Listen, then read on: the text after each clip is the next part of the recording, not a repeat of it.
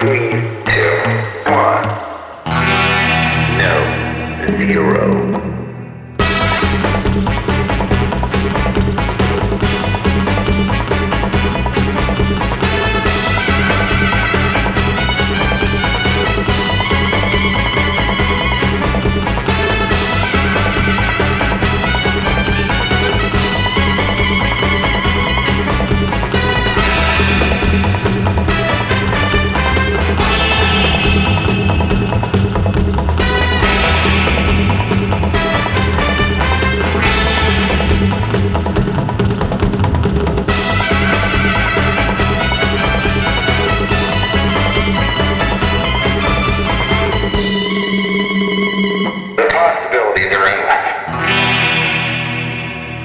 Greetings, listeners, and welcome aboard Costume Station Zero. I'm Bob Mitch with a very special episode today.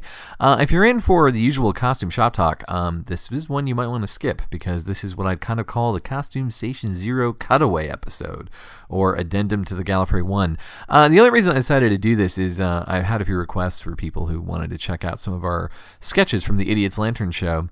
And actually, for those who even saw the show this year or the 2013 show, I decided to sort of sample some skits and put them up here for audio listening for your general, listening pleasure or help take up your time in your workday or commute.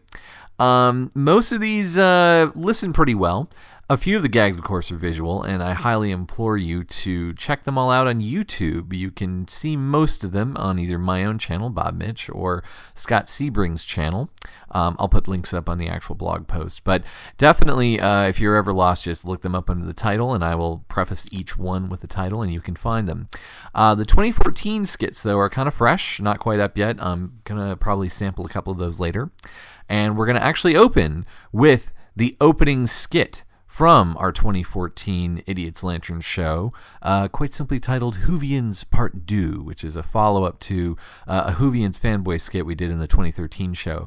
I would love to put up the 2013 first Whovians skit. Unfortunately, we fought the karaoke way too much that year, and the sound isn't really usable, sadly. It is actually available on YouTube, though, if you wish to look. Just look up Whovians Idiot's Lantern show, and you can see it and make it out for yourself. But in the meantime, I would say this doesn't really require much preface beyond old school fan versus new school fan, and hilarity ensues. Anyways, without further ado, here is the Idiot's Lantern 2014 Whovians Part 2.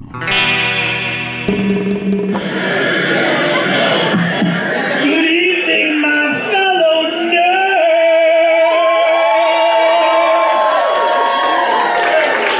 How are you tonight? It's Gallifrey! Welcome to the second annual Idiot's Lantern, presented by Bob Furnell and the Bob Furnell Players. Bob Furnell? Who is Bob Furnell? I have no earthly idea. Bob Mitch and the Bob Mitch Players, ladies and gentlemen. Yes. Never has a greater and more worthy chant been started. Get off the stage. I appreciate it. Thank you. So, this is about twice the size of a room we had last year. Who saw the show last year? Holy cow! Excellent. Well, it's kind of the same stuff, but different sketches. So we're going to see a number of different scenes performed in different styles, but they all relate to our wonderful television show, Doctor Who. And there are going to be some sketches in here where some of you will say, I don't hold that particular point of view. And that's all right. There's something for everybody in this one. So stick with us. We're going to have some fun. I'm just going to chill out because I got a roommate, and he's kind of a putz. He thinks differently than I. And he's, I just don't like to be around him. So I'm going to do some light reading, if that's cool with you guys, if I start with some light reading. Thanks.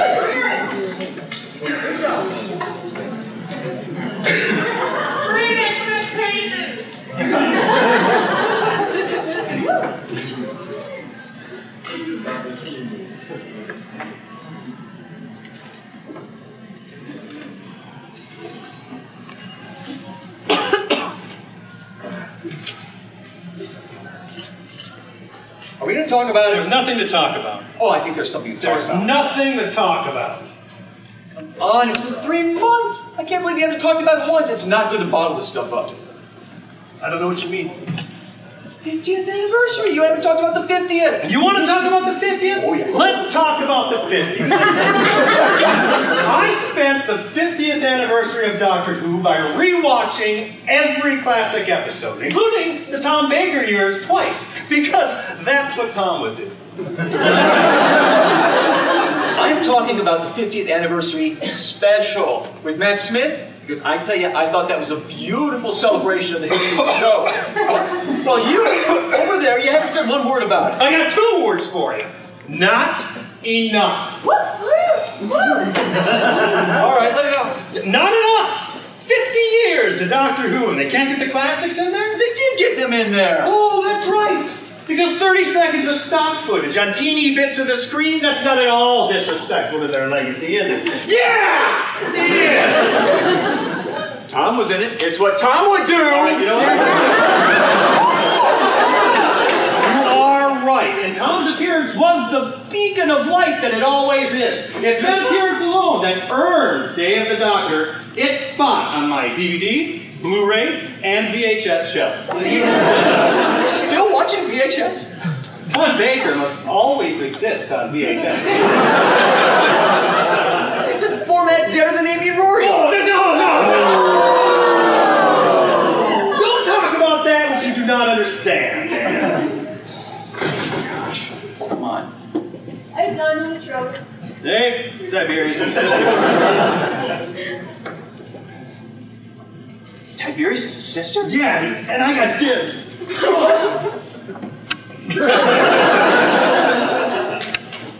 Fine. Look.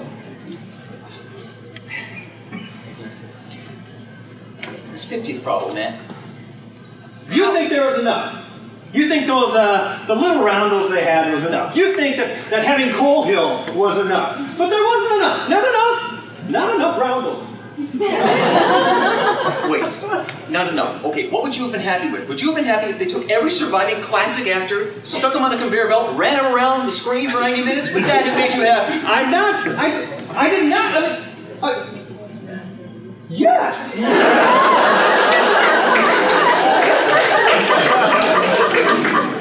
Dude, 50th anniversary special had enough in it to satisfy both classic and Doctor Who fans. Okay? There were so many things looking forward to the future, not just back, okay? They had new things. They had the War Doctor, right? They had the saving of Gallifrey from certain fate, all right? They had the salvation of the Doctor from restoring the planet Gallifrey to the universe. Nah, man, no. You had a cheap retcon imitation Doctor because they couldn't get Eccleston to show up. You had a nonsensical alien invasion which slaps in the face of the Zygons, which I cherish. And you had a complete undermining of years of character development by totally disregarding any major consequence by rewriting the timeline.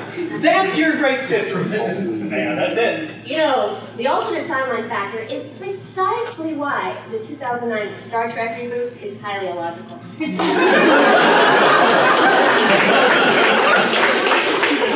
Not now, Tiberius' sister, please. Fine, fine. But if you want to talk about why River Song is really Romana 3, give me a call. Was that when she watches Doctor Who? Not relevant. I've made my case. Look, okay, all right. What about the elephant? What? Who was the great curator? The 4th Doctor, obviously. Or a future retired version of the Doctor re-wearing the fourth space. Or a future retired guy. You know how insane he was? You can't just make shit up to fit your viewpoint. It was in the dialogue. The crazy dialogue filtered through the amazing brain of Tom Baker. Even he said it doesn't matter. Who knows, eh? Who knows? Classic 4th Doctor. Classic Tom Baker. Okay, I can't believe you live in a fantasyland and I'm in reality here. If he was the 4th Doctor, how do you explain why he's so old? How do you explain the white hair? I don't know what you mean. saw his radiant, curly, brown hair. You didn't see the retirement home sweater he was wearing? Oh, I saw the scarf, man. I saw the long, flowing scarf. I saw it in the scarf. I saw it, man. What about the cane he had in his hand? In his hand was a bag of jelly babies. My favorite part was when he offered Matt Smith a jelly baby. I don't know why you didn't see that, because I saw it. You know, we probably should have gone. Yeah, can we talk about something else? I don't like it. Honey, we can hold that thought. We'll come back to it later, maybe with a therapist. How about the other elephant in the room? Time of the Doctor. Because there are parts of Time of the Doctor that I truly hate. I knew this was going to come up. And I want to state right now. It was the worst Christmas special ever. Yes. It was not the worst episode ever made. It was the worst thing ever made. Welcome to the fold. You earned it.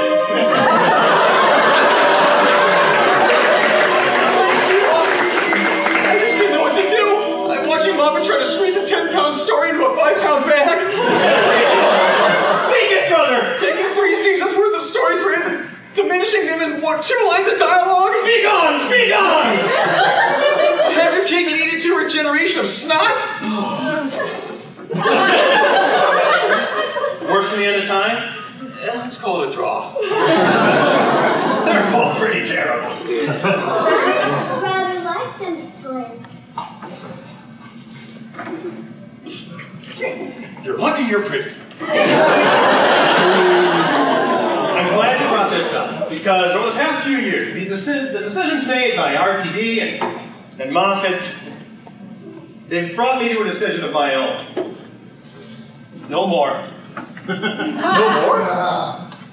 I will watch Doctor Who. No more. You don't mean that. I mean every syllable. Yes. Both. Just what Tom would do. I have 7 seasons of Deep Space Nine.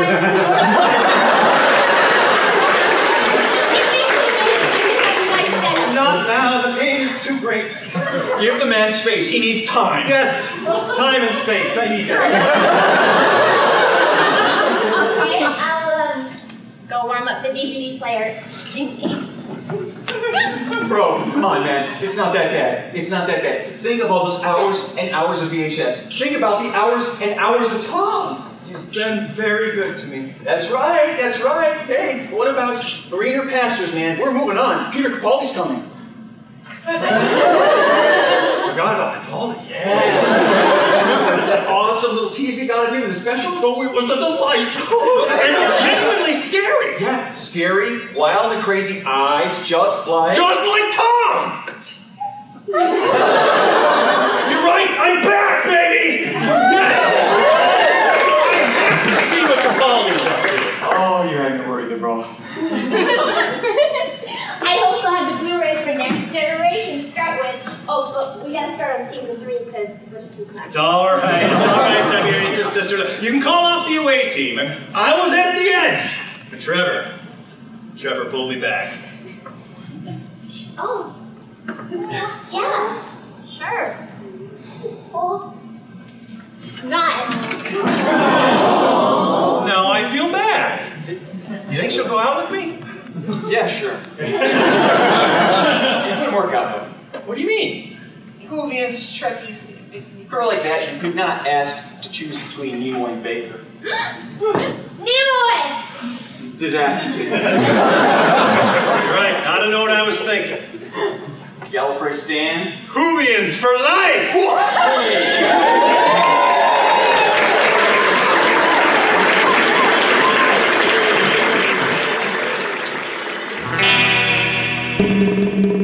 And that that was the opening to our 2014 Idiot's Lantern show. Kevin Kittredge, Kevin Copa, and Valerie Perez were the actors. Did a fine job, I might say. For those who didn't listen to the Gallifrey 1 podcast, the Bob Furnell thing was an in-joke.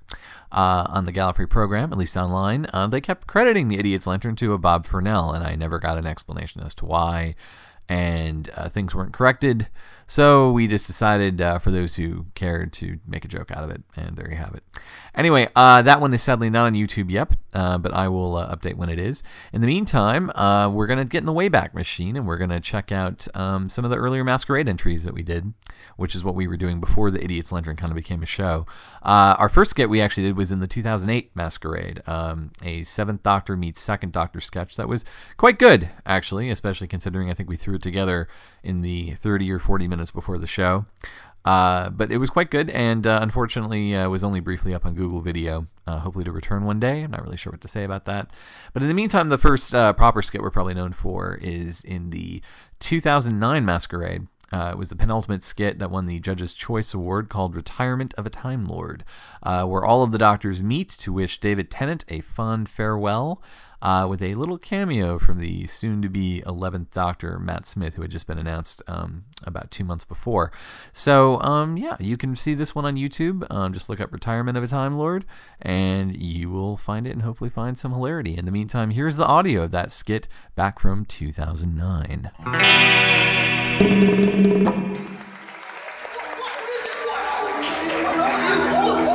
Me, actually. What'd you summon me here for? What is this? It's of great importance. Great importance way. It can't be the hand of Omega, isn't it? I mean, we've already defeated him twice, haven't we? 3 times, actually. True. Okay, well, all right. Let's see. This isn't the Death Zone. No, okay. Sutek is still in his time loop. Can't be the Time War. We've already time locked that. Why else would you have a reason to summon me? Welcome, Doctor!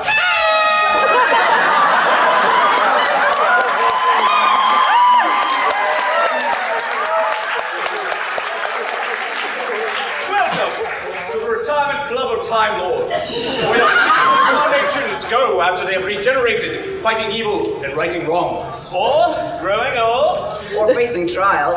Bumping your head on the TARDIS console.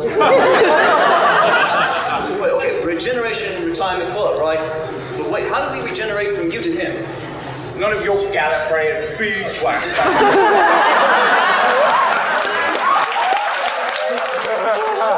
I didn't regenerate yet. I've still got a few more episodes left in me. It's a pre-admittance tour because you're so close. We just want to show you what's available to all personas who end up here. Oh, you mean like charades or Monday Night Bingo? Well, no, Monday Night Contact, really. Contact!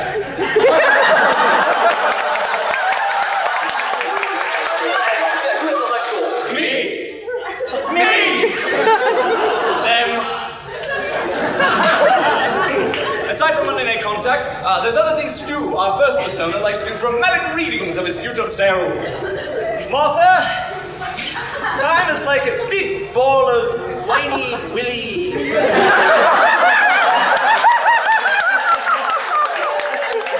One day, I shall come back. Yes, I shall come back. And Rose, before I go, I just want to let you know you are fantastic. And you know what? So was I!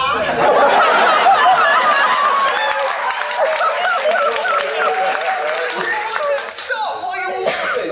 I'm sorry, we find it hilarious to lie about her age now and you've gone and fallen in love with a human. There's nothing wrong with falling in love with a human. Do you remember Susan? We did fall in love with a human and we ditched her on Earth. Remember that? It was fine. I wouldn't say anything about Susan, he's still touchy about that. Well, you know, it's okay. I was only joking. I mean, don't you remember the time I lied about being half human myself? Do you remember that? That was great.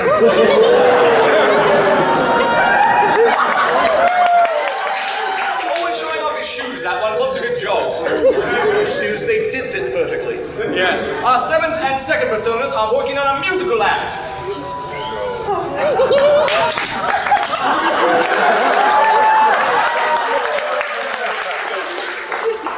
The nerve of you. It's not like you've been practicing since you were me. You're becoming as big-headed as the Brigadier. Oh. If I were you, and I am, I would humor them a little bit. Now, our 6th and 3rd personas do an exchange 6 with cooking, and 6 helps 3 with his gadgets. Oh, please, don't tell us our son is still trying to tinker with the TARDIS denaturylation device. Well, yes, but don't give him any hints. He hates that. I don't care how many times you stir it with the neutrino stirring stick, you've turned my carrot juice into carrot juice, carrot juice, carrot juice. Before I forget, never ever eat anything they will prepare. Now, our persona runs the cricket team. Right. So there's 10 of us now, right? Yes. Interesting. Just one player shy. We could do practice, though. Even halves. So 3, 4, 8, and you will join me on Team Alpha. Oh, brilliant. I get to play cricket with my favorite dog. And 1, 2, 6, and 9 will be Team Beta. I'll check the playing field. Wait, what about 7? Doesn't he get chosen? No coordination, poor fellow. He never joins us. Poor old 9 there. Well, aside from cricket, he broods and sulks mostly. I've missed you, old chap. How's life been treating you since absorbing that time vortex, huh? I'm lousy, thanks. I've just been through a time war. I'm the only one of us cool enough to have a northern accent.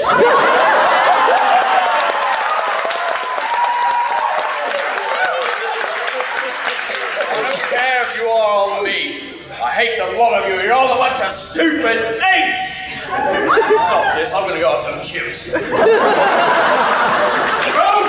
5 minutes. Special stick. Well, you remember being me, you know? Yo-yo tricks, haven't regulated jelly, baby. Oh, thank you. Yes, Look who I found! The 11th player for our match. What? Matt Smith?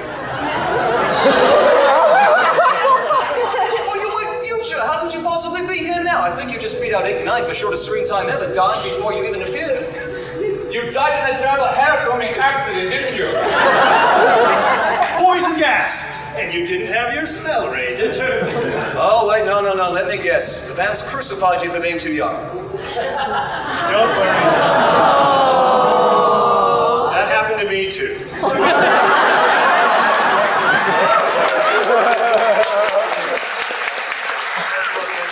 Never mind. We'll work this all out later. Well, I may be young, but at least I'm not a woman. How long has it been since I played cricket? Ages! That's it. Doctors, we're indomitable. Indomitable.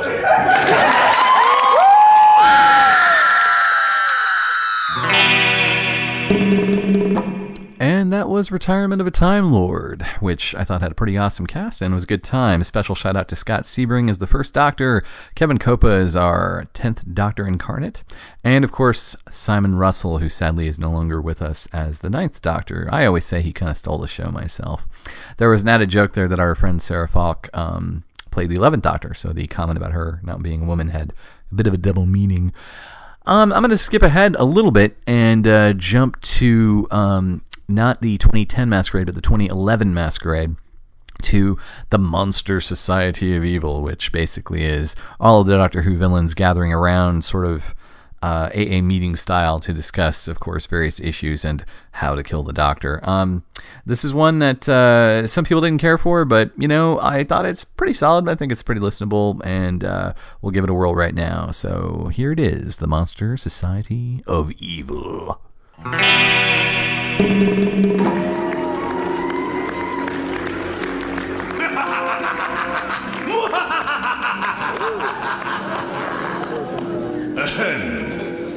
Thank you for all your obedient attendance to another meeting of the Monster Society of Evil. I'm sure you all heard my pitch-perfect diabolical laughter just now. I'm hosting a seminar on sinister laughs and snorts of derision next Thursday. There's even a PowerPoint. Trust me, it will be deliciously evil. And speaking of delicious, I hope you're all enjoying our newly provided donuts and coffee I've arranged, courtesy of Happiness Patrol Catering. Candyman approved, these treats are lethally unhealthy, high in calories, and deep-fried entirely of evil. Enjoy.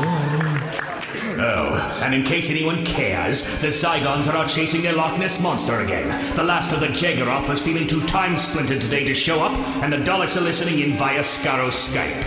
Exterminate!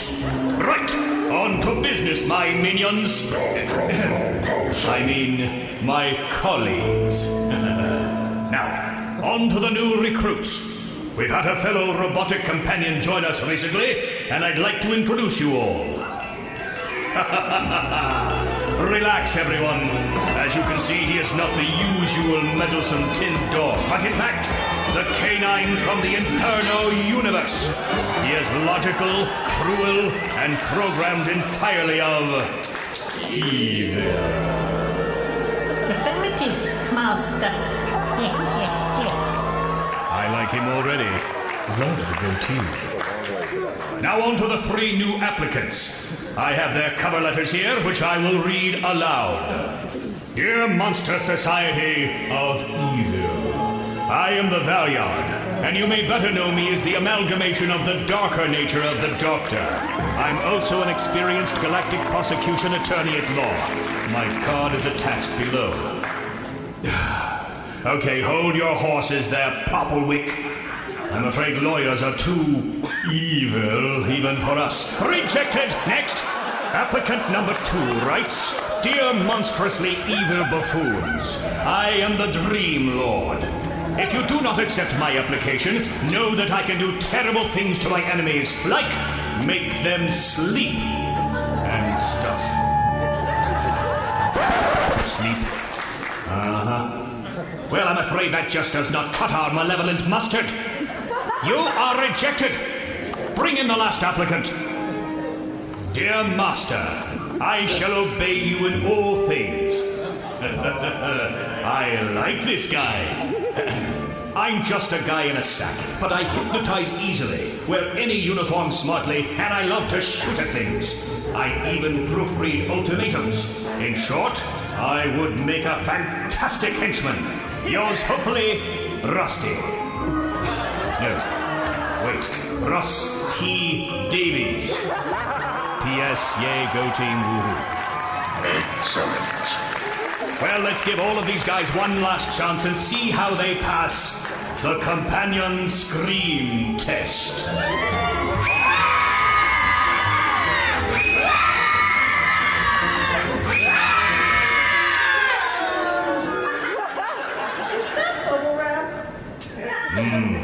Most disappointing. What do you think, K9? Insufficient data, Master. Helpful as always, aren't you, K9? Now, before we dispose of them, we have a more important elimination to plan. Namely, our favorite monthly topic, how to destroy the Doctor.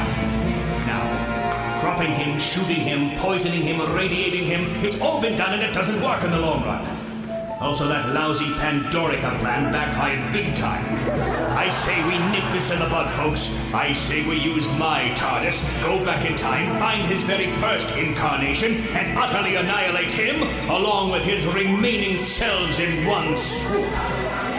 Now, I have sent ahead to have him brought here, and he should be arriving any moment. Cyberman, strike this portion from the record. I want no evidence. Exterminate! Oh, please stop it, both of you. Catchphrases are simply not quality evil. Doctor, we have you in our clutches now. Oh, no, you imbecile! I told you to get the Doctor, not Doctor Who! Oh, this is quite embarrassing, and, might I add, not very evil. Kill him. The Doctor must die!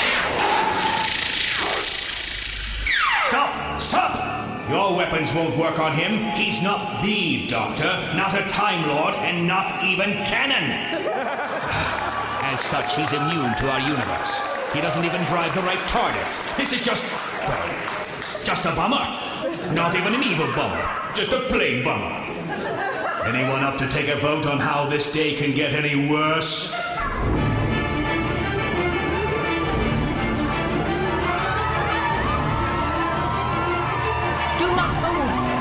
Master, set The maximum is done. Oh, blast it all!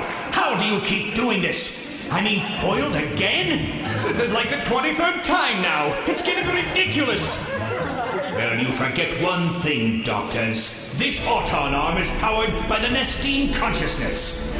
As your 9th incarnation already knows, it is self-powered and can fly around this room while throttling all of you in seconds. Seconds, I say. Goodbye. Goodbye forever. Oh, rats. I really hate those Autons. Very well, I surrender. I won't even justify this lame victory with a curse you, but I will return. I always return. Oh, and everyone else, after your prison breaks, remember same time next month. Because no one has heard the last of the Monster Society. Of evil, yes, we know. Oh, curse you, canine.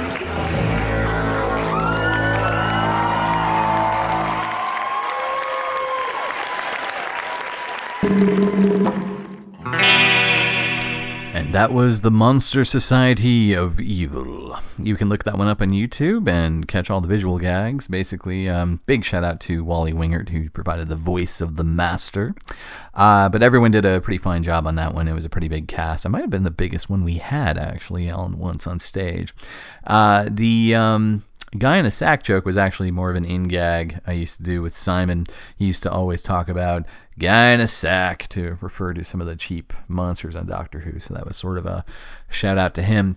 Anyway, moving on, I'm going to skip again to the 2012 Masquerade. We actually had a few skits in that one, and I'm going to give you the double whammy, 2012 and 2013, of the Cybermen Android skit, which was actually, it won Best Presentation, so kudos to those guys. Malachi Keller, CJ DeAngelis, and Jay Bloom, they played the different variations of the Cybermen in sitcom fashion. So I'll let you listen to both versions. There's the follow-up in 2013, which involved Weeping Angel, a Cyberman, and a Vok robot. That's because we didn't have access to all the same Cybermen suits that year.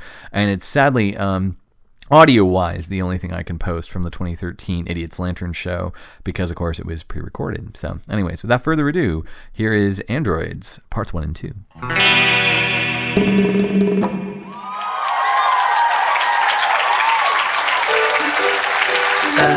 Androids, everybody needs good Android. This fall on ABC, the laughs don't stop with the new situational and science-fictional comedy, Androids. This is a family portrait of 3 generations of Cybermen, all living together under one roof. This incompatible trio trying to run the family business of universal domination, as well as the business of just being a family. You won't want to miss a single deletion. Be here when teenage Cyberman Danny gets a lesson in love when he gets caught promising a romantic night of cyber conversion to 2 ladies on the same night. Cyberman Wilfred finds himself in a pickle when he's up for the big promotion of Cyber Controller, just when his personality gets deleted by accident. Danger, Will Robinson, danger. And in a very special episode that tugs at the heartstrings, after a successful planetary invasion, the Cyber family mourn a unique loss with a funeral for Little Chip's pet, Cybermask. What happens when Cyberman Danny gets the wrong present for his dad? Cold watch and cufflinks? This is one Father's Day he may not survive. What will the family do when that wacky neighbor, the doctor, uploads emotions into the Cyber family circuits? Sorry, did I say something wrong? Pardon me for breathing, which I never do anyway, so I don't know why I bothered to say it. I'm sure it knows. Love has found me, and I have found the way, and Alright, kill, I won't say it. Androids, Thursdays at 8:30 Eastern, 7:30 Central and Mountain. You'll be elated when the laughs get upgraded. Here on ABC, the place to be.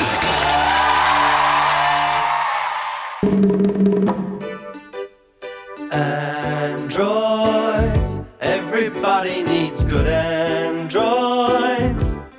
Next time on Androids, 3 generations of Cybermen. While Cybermen Danny and Chip are out of town on spring break, their later model Cyberman Wilfred finds time for love when he makes a date on a special crossover episode with Three's a companion. Can Cyberman Wilfred impress his date while keeping his canine allergies under control? This evening may end with a need for a canine Mark IV. Later, see how Cyberman Wilfred gets along on his camping trip getaway with his uncle D84 and his weeping angel niece. Things go awry when D84 only packs corpse markers for fishing lures. Please do not throw hands at me. Then the trio end up in a sticky situation when they find the Weeping Angel's directions have them fishing on none other than Voga, the planet of gold. How will they get out of this one? Tune in to find out as your laughs get deleted on Androids. Thursdays on ABC.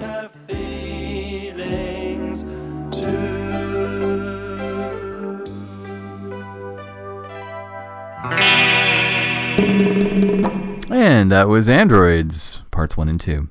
Actually, you know, the other big thing we did in 2013 in the actual masquerade was show off the Zygon costume with a fun little skit Paul Salamoff and I wrote called Let Zygons Be Zygons, which was a lot of fun. I got to overact as a Zygon, which is not something you get to do every day.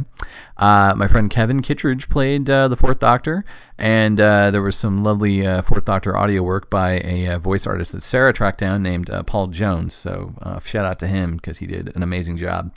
Other than that, I'm going to also follow up with our other big monster skit that we did in 2012, which was The Story of Morbius, which, again, I got to overact as the Morbius monster, and sort of do a kid's storybook read-along tape version of Morbius, but from the monster's point of view, of course, as a good guy, and done very, for the younger audience, very rhymed, very storybook. I think it was effective, but it's maybe not as laugh-out-loud funny as the other ones, but they're both entertaining. So, without further ado, here is Let Zygons Be Zygons and The Story of Morbius. Beneath the bowels of the Lake of Loch Ness, those evil masterminds, the Zygons, are preparing another scheme for world domination and the downfall of the Doctor. At last, the world will be ours, and the Doctor shall fall beneath the Zygon might. We have the first body print ready. Croton, come out of the chamber. Yes, Roton, I am ready. How does your body print fit? It's a bit cramped in the legs and ugly in the face. Can I try another one? No, you must accomplish your mission. I will await your signal to rush in and back you up. Oh, hello, Sarah Jane. Would you like a jelly baby? No. May I enter the TARDIS now? You're acting strange, Sarah. Desperate to get back to South Croydon, or was it Aberdeen? Aberdeen. I think not. Zygon. Ah, I see the Calamari twins are back. Shoo! I don't have time for you two right now.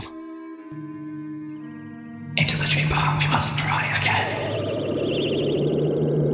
Excellent. How does this one fit? I feel naked without my suckers, Broton. Now get to it. Oh, hello, Leela. Got tired of Andred already, eh? Yes, Andred is tired. May I have some clothes, please? I feel rather exposed. Zygon! Doctor, we have you now. We don't have him. Excuse me, speak up, I can't hear you. Maybe you should try talking into your little chest microphone. Again?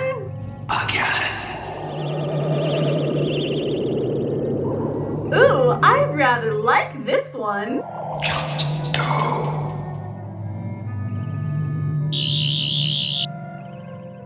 Already, these body prints don't grow on trees, you know. Like the rest of our technology? Isn't that the general theme here? Coral is the theme. Our plan was foolproof. Maybe maybe I could disguise myself as a scarf and sneak into the TARDIS that way. No. His hat, then? You're an idiot. We're out of body prints. I'll have to order the others to stand down and put the skeleton back in his cage. It's over. We have you surrounded. I'm sorry. I can't do this. This is too good. What is the meaning of this? Proton Buddy, we're all Zygons. We've been Zygons all this time. We invaded last week. We're just messing with you. That's a good one. You got me. Wait. I'm not a Zygon. And scene. This is the story of Morbius, brought to you by the followers of the Cult of Morbius. You can read along with me in your book. You will know it is time to turn the page when you hear Morbius roar. All right, let's begin now. Poor failed Morbius, his glory not to be, for he was stuck in a jar where he could not see. He'd been sent to the dispersion chamber, but was saved by Solon, his friendly neighbor. Solon was deft with his cunning and smarts. He'd saved the best of Morbius's parts, most notably his brain, that mind most glorious, so he could retain and keep the cool of Morbius. After several plans and many a notion, Solon worked and the body was chosen, not by appearance but by efficiency, strong, agile, and free of deficiency. But those sisters of Karn were displeased, and merciless these flamekeepers teased, with cruel things uttered under their breath. Portlius, Morbius, death, death, death. And turn the page. One day he awoke from a long, stretchful rest when he spotted Sarah, a pretty little guest. Then she heard him and screamed out her lungs. "Don't go," he cried, "I just want to be chums." Solon quickly returned with a calming shrug, so Morbius thanked him with a great big hug. His friend was too frail for this embrace laborious. Solon just could not stand the hug of Morbius. Then the doctor, that lean, mean bully, a loud ruffian wrapped up all woolly, taunted and prodded him all loud and notorious, which made him depressed with the gloom of Morbius. Then his old pal Kondo, who'd loaned him his arm, stood in his way as if to mean him harm. So Morbius played and wrestled him furious, triumphing happily with the joy of Morbius.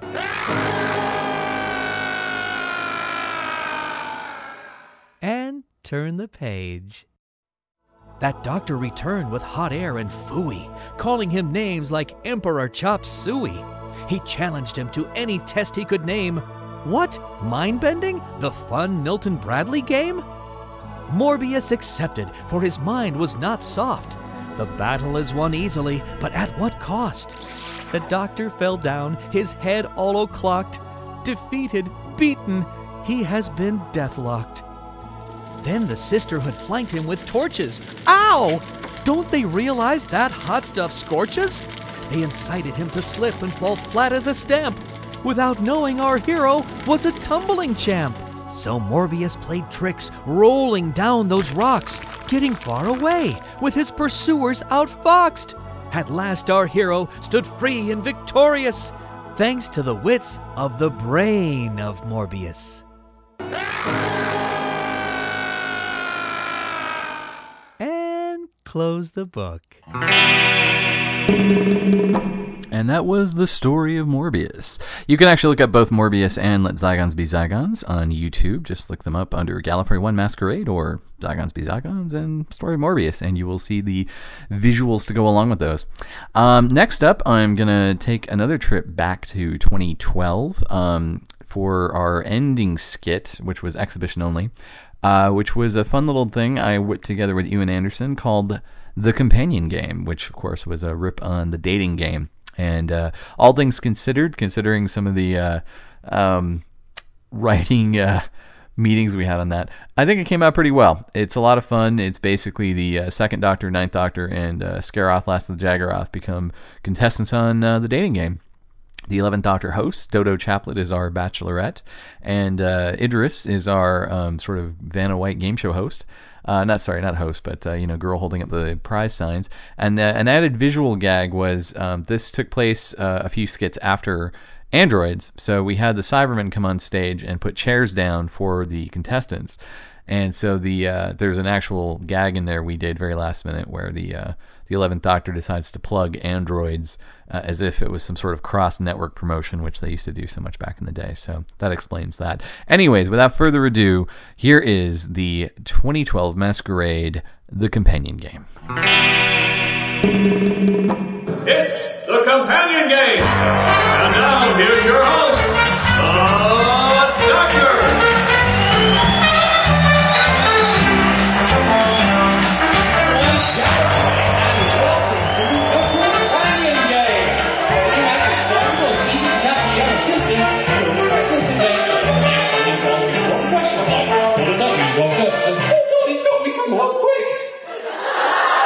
Thanks, guys. Androids, Thursdays on ABC.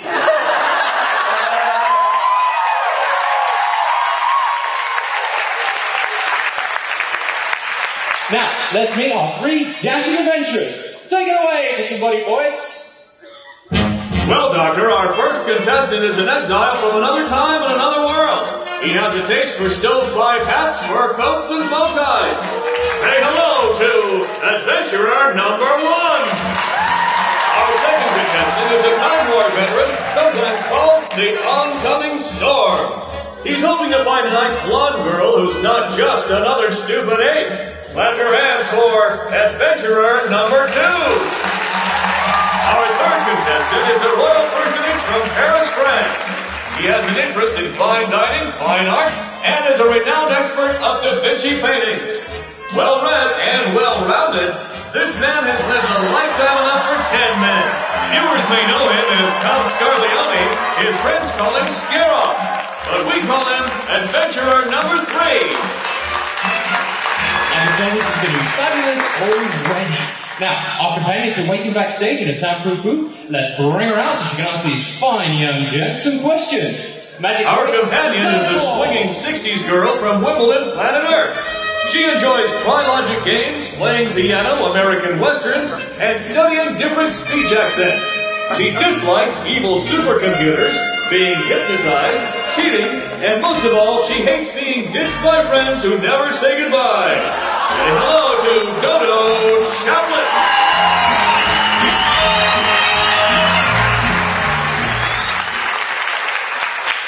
Right, so you are... I'm Dodo. We traveled together in the 60s? Right, and the last time we met I was... A crouchy old man who ditched me in the middle of London during a war machine invasion. Oh yes, that Dodo! Well, Dodo, you know the rules. Just ask the questions on these cards to any of these fine gents, and afterwards select the one that you think answered best. Okay? Okay. Hi guys, glad to be here. Hope you're all ready. Adventure number 3. For our first outing as a team, I get dressed up in my hip new dress that are sure to impress you and the locals we run into.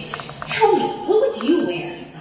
For you, Miss Chaplet, I would change into my rich silk Japanese kimono, which I acquired in feudal Japan. And I do mean feudal Japan.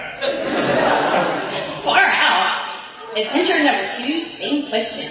I'd wear me beat up leather jacket, slacks, and a good jumper. You wearing that right now? Don't like it. I said me good jumper. The casual look? It's cool. Adventure number 1. If I choose you, then describe what our typical journey would be like. I have just one word for you. Corridors!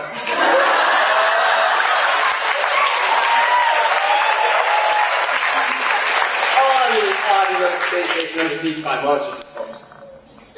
Right on. Okay, adventures 2 and 3, same question. You want to come with me? Because if you do, I should warn you, you're going to see all sorts of things. Flatulent aliens, burping bins, bad wolf, your mum's flat, bad wolf, your boyfriend's flat, bad wolf, you might accidentally inhale the time vortex. It won't be quiet, it won't be safe, and it won't be calm. I'll tell you what it will be. The trip of a lifetime.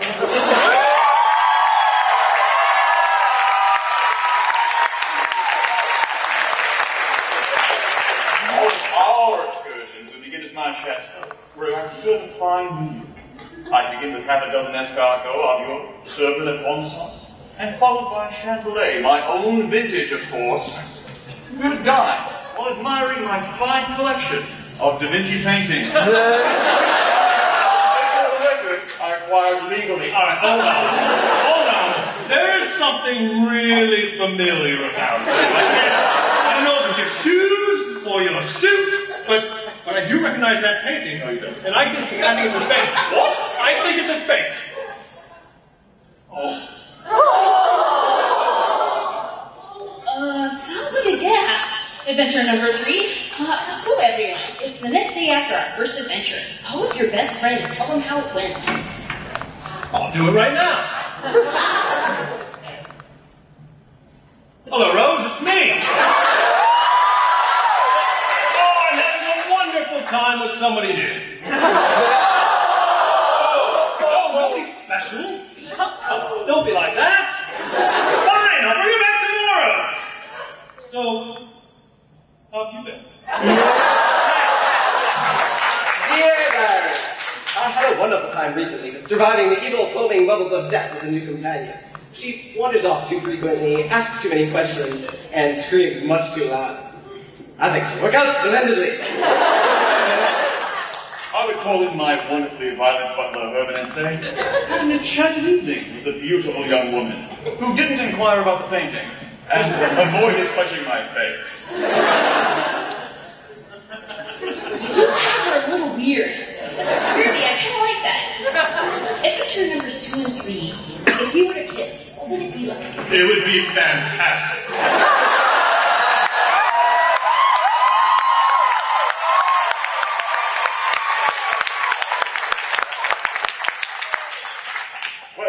As I mentioned, I couldn't let you touch my face, but I would do the gentleman thing and kiss your hand.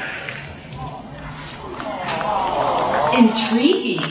That's questions for all 3 adventurers. If for some reason you absolutely had to leave me somewhere in a hurry, where would you drop me off? Oh, my word. Well, I try to take you wherever you like. I do so hate saying goodbyes. I just hope you like space stations, moon bases, or, the land of fiction. Don't be surprised if they're still under siege by those monsters, of course. Look, I don't do domestics. If I say you go home, you go home. And,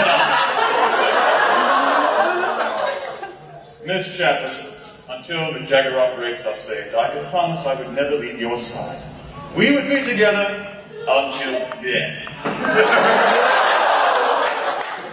Okay, that's settled. I've made my choice. Well, I'm all ears. Lay it on us, little lady. Adventure number 3. Excellent, sure. Now, before we bring you out, why don't we have you meet the chaps you didn't pick? Adventure number 2 is a man after my own heart. Well, heart. Well, really, before my heart. This is just Christmas. Come meet the Doctor!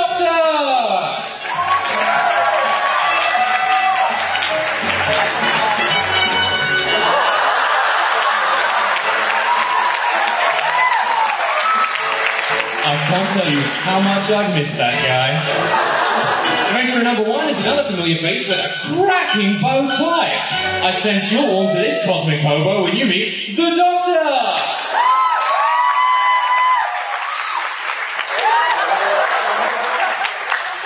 Okay, so, I'm sorry, which Doctor am I traveling with? Oh, just you wait. I'm sure he's a real champ. Now, before we introduce a happy couple, strange disembodied voice, tell them what they won! Sure thing, Doctor. Our 2 winners will win a fully restored vintage Touch 40 TARDIS with smooth time rotor suspension and 40 desktop themes from coral to fine Corinthian leather.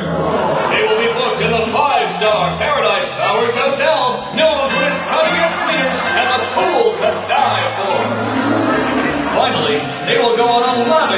first-class cruise for two to the Medusa Cascade. Thanks, Sexy. And also winning is the guy of fish custard. Now, Dodo, are you ready to meet your lucky adventurer? Yes. Then Geronimo, let's bring him out. Oh my! Scara, last of the Jaggerite. Still sporting the cycloptic monoid-like eye? You handsome devil. Dodo, you must be feeling like a very lucky girl right now. Well, we'll leave those two to get acquainted. It's a match made in heaven. If heaven was a stage in our hotel. I mean, it helps if you think of all of this as heaven, but not really. So, I'd like to thank all of you for being wonderful and more out to take up Europe and it is a nice trip for me. So, until next time, or last time, or oh, yes, thank you all to the companion game!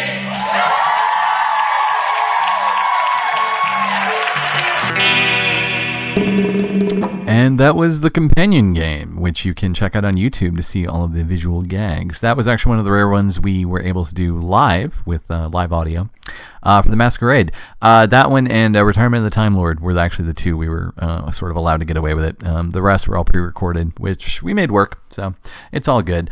The next one is another one from our 2014 Idiot's Lantern show. Kind of a personal favorite that Kevin and I sort of co-wrote, called Companion Swap. I've actually been wanting to do this kind of skit for quite a while, but we finally sort of cracked it with the right sort of companions and doctors, and I think it came out quite well. It's pretty funny. So without further ado, here is the Idiot's Lantern 2014 Companion Swap.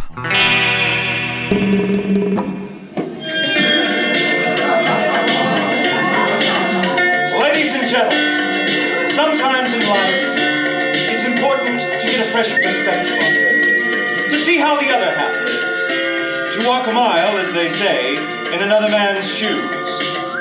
To demonstrate, let me first present to you, from 1984, the Fifth Doctor and his companion Perry. And from 2006, the 10th Doctor and Rose. These doctors are about to switch companions. How will the doctors react? How will the companions react? Let's find out! And now it's time for our companions to say goodbye to our doctors. War. Doctor! One wall and one universe apart. Shh, it's only for a day, it's only for a day. Any time now. Just a second. This is how we say goodbye.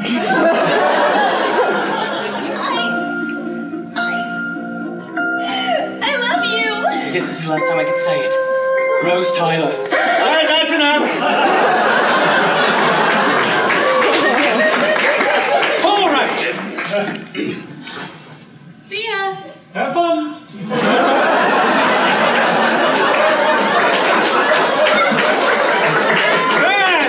Fantastic. Our doctors and their new companions are just getting acquainted. Let's check in with the Fifth Doctor and Rose as they explore the jungles of a far-off planet. The vegetation here is splendid. I wonder just how many species are in this environment as we speak.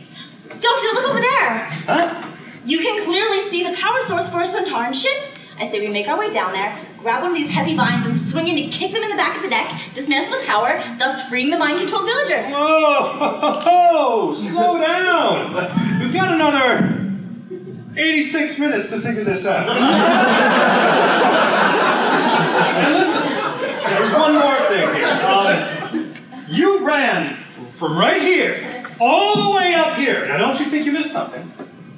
I don't think so. I think you did. Maybe you should look closer, eh? Maybe right there? What do you see? All I see is a tree root. Yes! A tree root, which you jumped over. Now, I don't know how they do things in your time, but right here and right now, when a companion sees a tree root, you trip over it. You sprain your ankle, you take one for the team, and then I come around and fret about you. Understood? That's ridiculous. I'm an asset. Now, can we please take out that power source? Wait a minute. I don't like the looks of this quarry. Come on!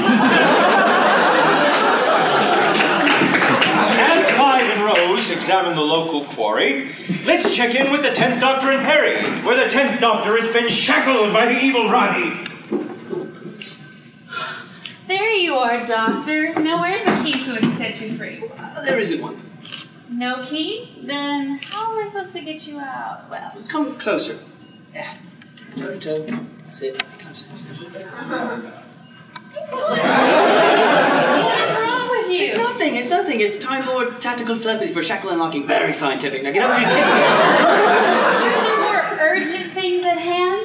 Look, when I was in the Ronnie's lab, I took the liberty of dousing my wrist with a particular chemical that has a corroding effect on iron, essentially turning it into dust. All I need is a narrow spark produced by adrenaline. Now, the fastest way to adrenaline rush is a kiss. That's pretty convoluted. And awfully convenient. I've heard better lines from the jocks at school. It's not a line. Now, the Ronnie's coming back. Hurry up. You don't even have to use your tongue.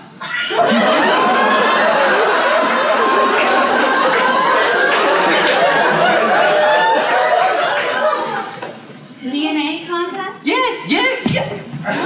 Oi, what? Oh. Is that enough of a rush for you, Casanova? Meanwhile, the 5th Doctor and Rose have saved the day once again. Take that, you overgrown green what's it? Stay out! Rose, listen, I appreciate the enthusiasm. But that was a Wirran larva, or monster as we call it in the trade. When you encounter one of these monsters, your job is to point at it, scream, and then as the credits roll, we move into next week when I come in and save the day. You want me to scream for like a whole 30 seconds at some green bubble wrap? You can shout, you can yell, but the screaming is key. Why can't I rescue you? What? Rescue my doctor all the time. I know a thing or two. That's not how it works. You ask questions. You say, what's that, Doctor? Or, how will we ever defeat the Centaurans this time, Doctor? Or, what's that, Doctor?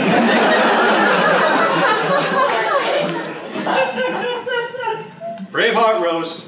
Maybe next time I'll let you hold my hat. Come on!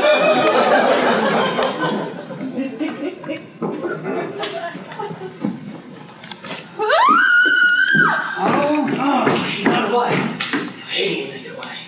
That werewolf is going to get in all sorts of trouble now. Where were you? You were supposed to be my backup. I screamed. You know, to let you know and to do your thing. What? Barry, remind me again, why you're here and what's your skill set again? Botany? Right, because you helped me defeat the living jungles on Marinus. Nope. You were instrumental at defeating the Canoid pods at the Chase Mansion. Nuh-uh. You knew how to defeat the plant humanoid creatures, the Vervoids. God, no. So, basically, you just Screaming and at ask questions. But I'm really good at it. Are you? Hey, what's that over there? Oh, let's go see. Allons-y!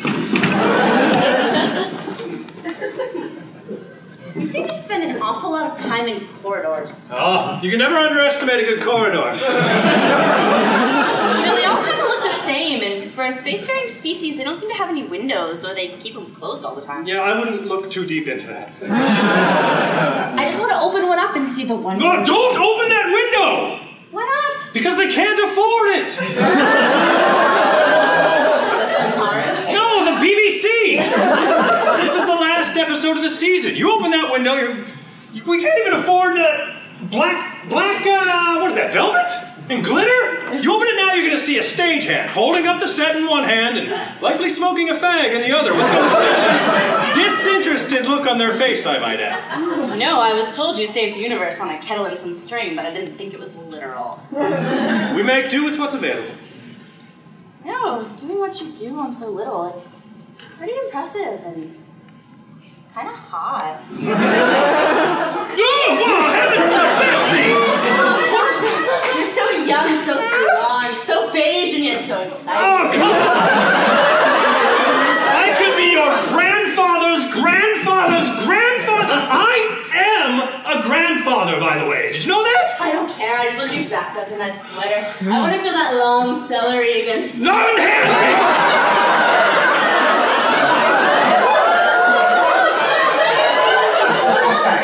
My doctor and I make out all the time.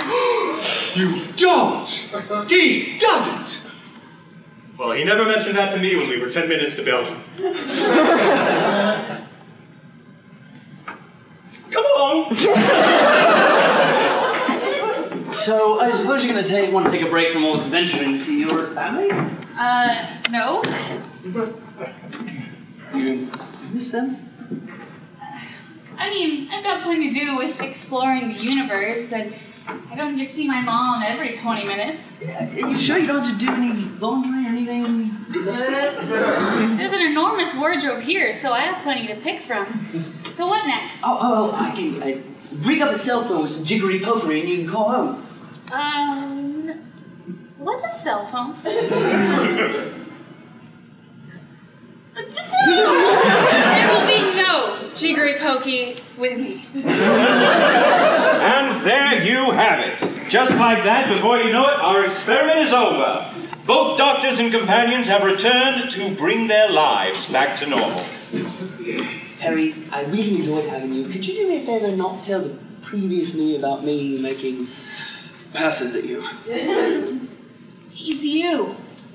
Why should it matter? Yeah, well, I kind of look up to him. He's my doctor. You are so weird. I'm glad you're not my doctor.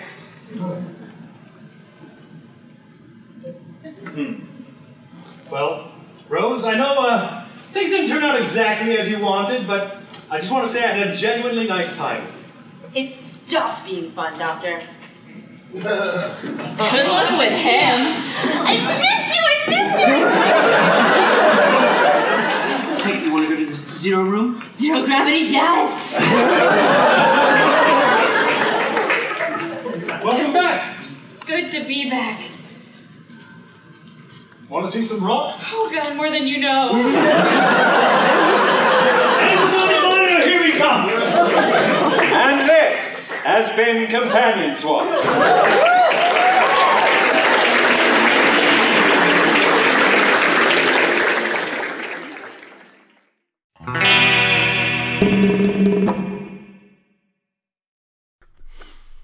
And that was Companion Swap, which sadly is currently not on YouTube, but it was quite good. It was quite funny.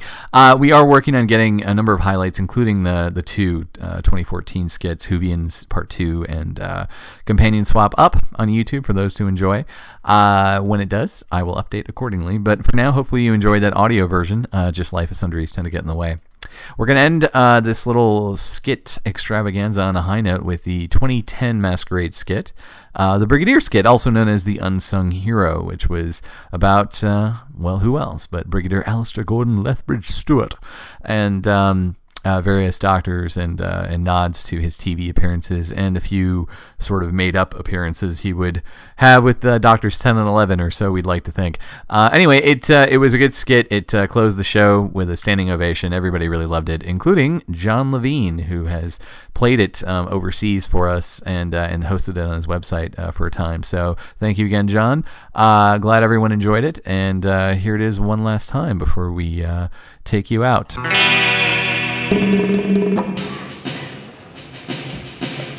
Throughout the long history of the United Nations Intelligence Task Force, there stands a lone figure whose job is thankless and heroics remain unsung.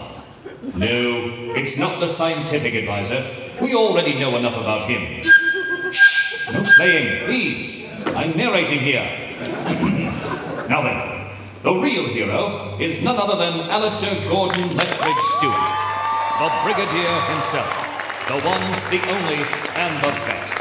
Aside from his well-trained corps of unit troops, the Brig needs no companions, except for his mustache and his trusty Browning 9mm pistol. To understand the Brigadier, one must understand his mindset. And no, we don't need to understand his family, his loves, or hopes or dreams. His family is his duty, and that's that. From his view, he is the hero. Sure, he has help from Yeats, Miss Shaw, or the Doctor, but he gets the job done. Take, for example, when he was first promoted to brigadier. A young man coming up in the world. He meets the strange hobo-esque chap called the Doctor and his companions. And his world is then invaded by none other than those silver giants, the Cybermen.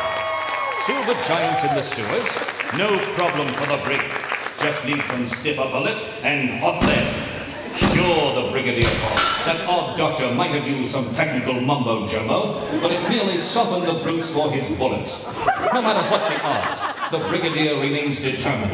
And when the brigadier is determined, he shoots something. Admittedly, it took some getting used to, that new doctor. A tall dandy with frills and cloaks and no respect whatsoever for proper authority, with all of his reversing polarities and what have you. No dress sense of proper military discipline. It didn't matter whether he faced the Daleks or the Master, a loathsome villain who plumbs the furthest depths of depravity by taking the glorious military mustache and turning it into a vile and unsightly goatee. Or even the Danes. It didn't matter.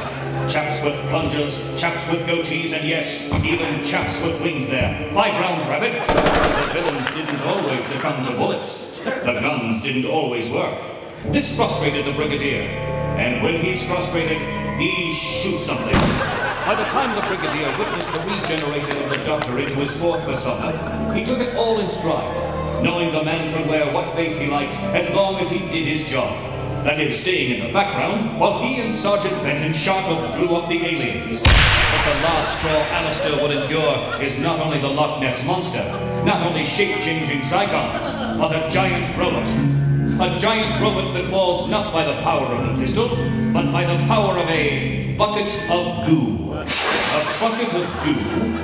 By the nerve of some robots. Have they no decency? They must not be English, to be outgunned by a Bohemian with a mile-long scarf in his bucket. So shortly thereafter, he retired from unit, and this left the brigadier very sad. And when the brigadier's sad, he shoots something.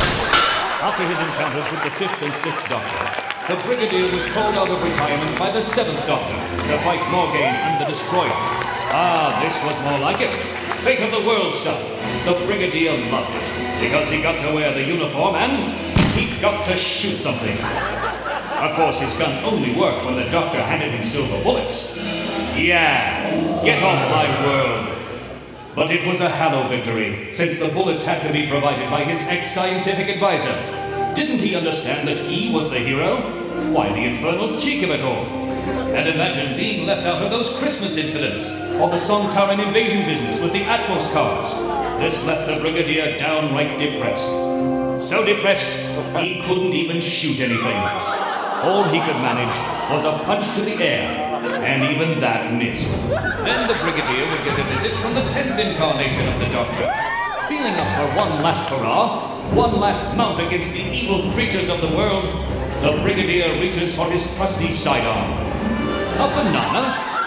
Why, yes, there was no mistaking it. This new young skinny Doctor says he put that there because bananas are good. Well, the brigadier was not amused. I mean, really, was it even a British banana? What were they fighting? Giant apes? Those Ogron chaps again? This new Doctor might have taken up a good exercise regimen with all that running, but he seemed a bit off his rocker. Feeling sorry for the brigadier, the 11th Doctor brings him something he can shoot and be the hero at long last. That's right, his old squirt gun. It was to be used for playtime with children. Children who could learn from him and see him as the hero.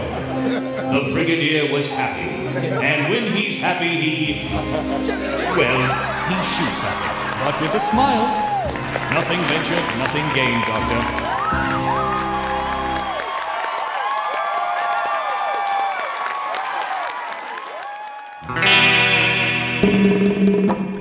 And that was The Unsung Hero with Scott Sebring as the Brigadier. It was a pretty awesome skit. I think everyone involved did a very good job. You can look that one up on YouTube under Unsung Hero or Gallifrey 1 Masquerade 2010. I hope you've enjoyed this, or at least been having to indulge letting me enjoy sharing these skits in audio form. We will be working to get the 2014 Idiot's Lantern show or highlights of it up on YouTube soon, or perhaps another special to include the whole show as audio, maybe. If anybody's interested in that, please write in and let me know. Otherwise, we'll be back next time with our regularly scheduled interviews. I've got quite a few cool interviews in the can, and we're going to be kind of leaning more superhero style, and I'm going to end up talking to a number of the people at Big Wow, Big Wow Wrap-Up Podcast. We had a lovely time there as usual, and I'll also be talking to Hilly and Hannah Hindi of the Hillywood Show about their Doctor Who parody. So some very cool stuff coming up, so stick around and check it out, please. And if you have any further questions or comments, go to CostumeStation0.com. Please leave me a comment, drop me an email, and let me know, and I'll be happy to get back to you. All right, without further ado, this is Bob Mitch signing off for Costume Station 0.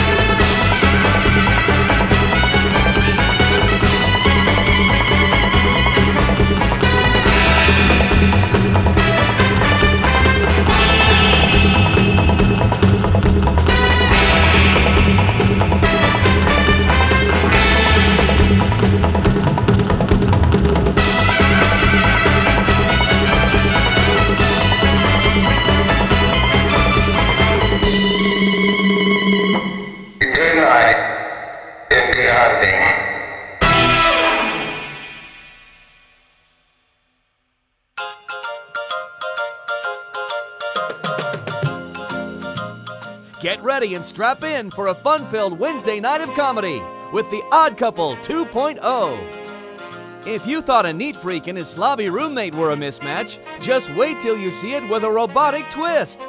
Felix gets a cyber conversion from Mondas, and Oscar has a crazy candy accident on Terra Alpha. Can these two live together?